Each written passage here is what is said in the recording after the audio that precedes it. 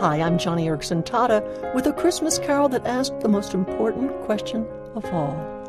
Who is he in yonder stall, at whose feet the shepherds fall? 'Tis the Lord, the King of glory. 'Tis the Lord, a wondrous story. At his feet we humbly fall. Crown him Lord of all. I mean, just ask people who baby Jesus is, and you'll be surprised at the answers you hear. Who is he in yonder stall? Well, think of the answers people in the Bible gave when they heard of what happened in Bethlehem. Well, there were plenty of people who couldn't have cared less. They were indifferent, downright uncaring, like the innkeeper. He had things to do, dishes to wash, beds to change, stuff to pick up at the market. No time to think about a special event.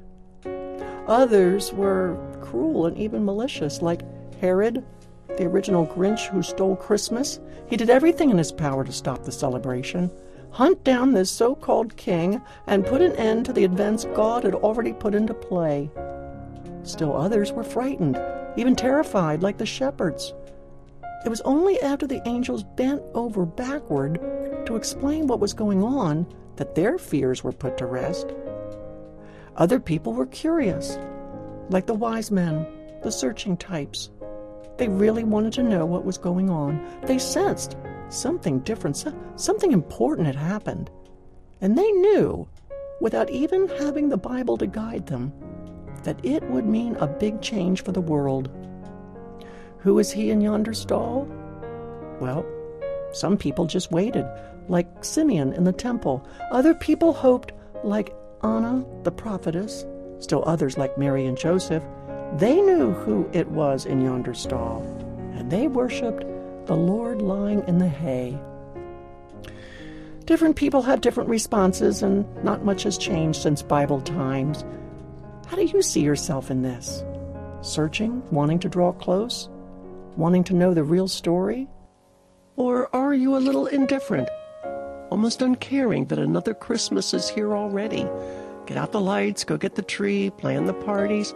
Or do you, like the innkeeper, just have too much to do to take time to enjoy the celebration of Christ's birth? Well, one thing is for sure. You aren't among the many who have no idea of what's going on. You know the story.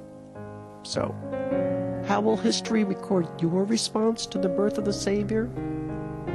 Today I hope it's a wise response.